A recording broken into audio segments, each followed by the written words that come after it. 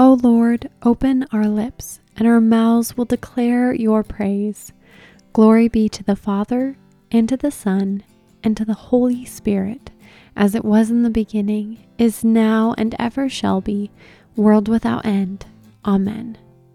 The scripture for today is Job chapter 1, verse 1, and chapter 2, verses 1 through 10.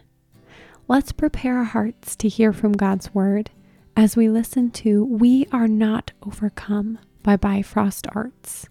Soft, distant vocalizations set the aural scene before the soloist enters with short phrases. A strong ensemble sings the title phrase in the latter half of the song.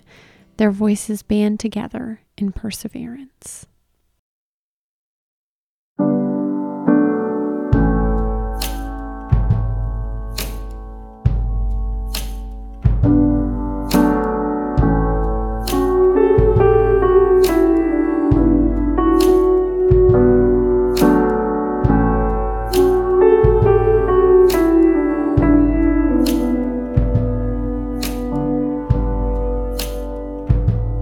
Flesh will fail,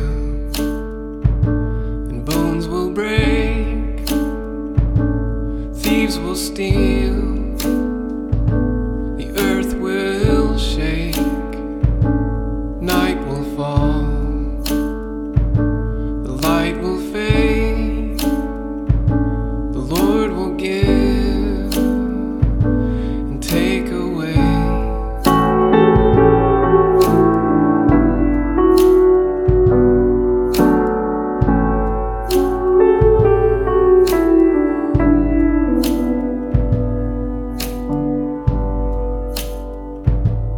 Put no trust in the earth, in the sod you stand upon.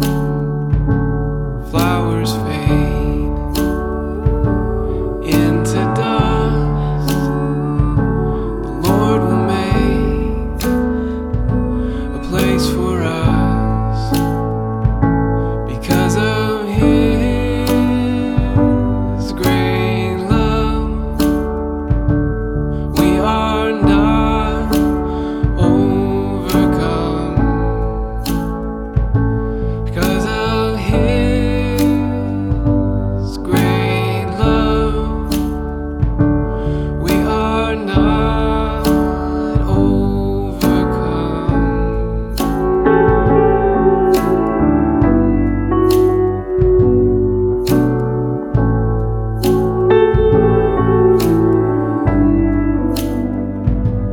Have no fear,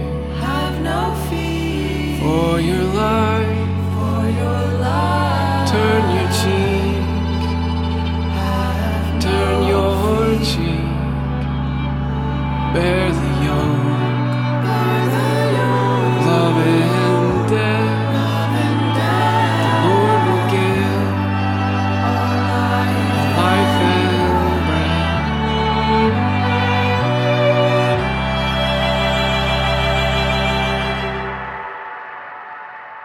Because of His great love, we are not overcome. Because of His great love, we are not overcome.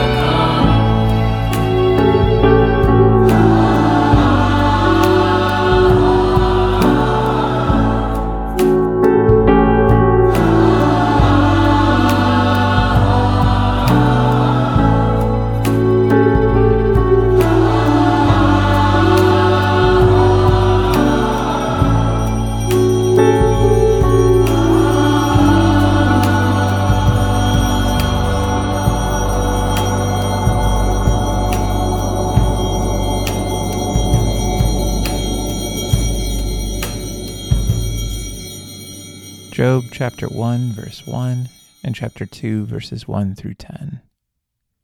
There was a man in the land of Uz, whose name was Job, and that man was blameless and upright, one who feared God and turned away from evil.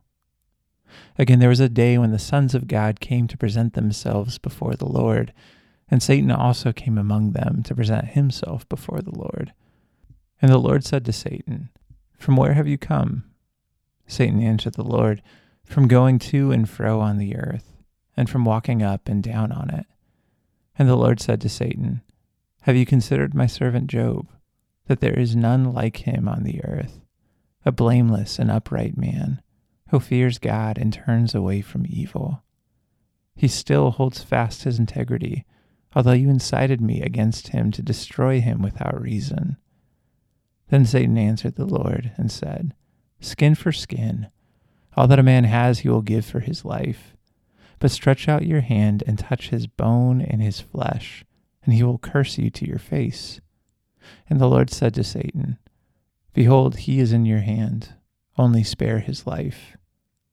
So Satan went out from the presence of the Lord and struck Job with loathsome sores from the sole of his foot to the crown of his head. And he took a piece of broken pottery with which to scrape himself while he sat in the ashes. Then his wife said to him, "Do you still hold fast your integrity? Curse God and die." But he said to her, "You speak as one of the foolish women would speak. Shall we receive good from God, and shall we not receive evil?" In all this, Job did not sin with his lips. Why do we suffer? How is it that good people go through awful things? We struggle with such questions when the bottom begins to fall out of life, as it did for Job. An accuser, Satan, appears before God in his heavenly court. He asserts that Job is righteous because of the rewards he receives, that he's motivated solely by self-interest. Remove the goods, the Satan says to God, and he'll bail on you. Now, we mustn't conclude that this says that when we suffer, it's because God accepts a wager from the devil to harm us. We are not held out as bait to prove a point. What we can say, however, is that God is sovereign over even the devil. As Martin Luther said, he's God's devil. God has him on a long leash. And even when God permits Satan to wreak havoc, he, God, is in control. And he does allow us to face tests, if not painful boils, then an aching back, a relational rift, emotional sorrows, the pain of loss. Friends, I'm challenged by Job's devotion, how he refuses to curse God when he feels like dying.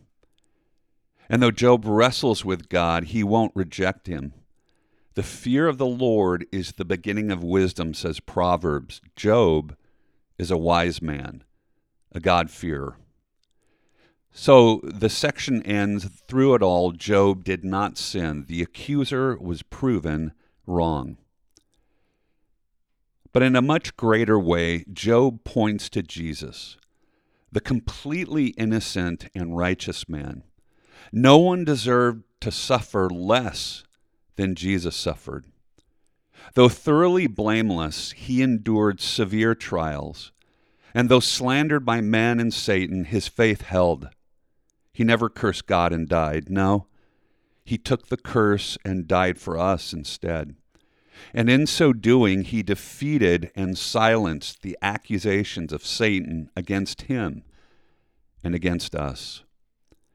We can't unlock the puzzle of suffering. Why did such and such a thing happen? But we know whom to trust and fear. The one who knows what he's doing, who is sovereign over the trials that come our way. And so, friends, will we trust?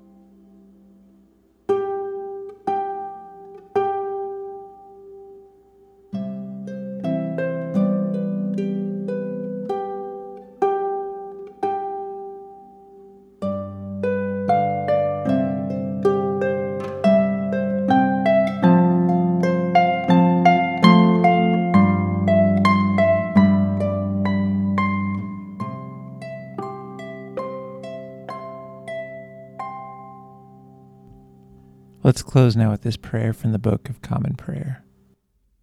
This is another day, O Lord.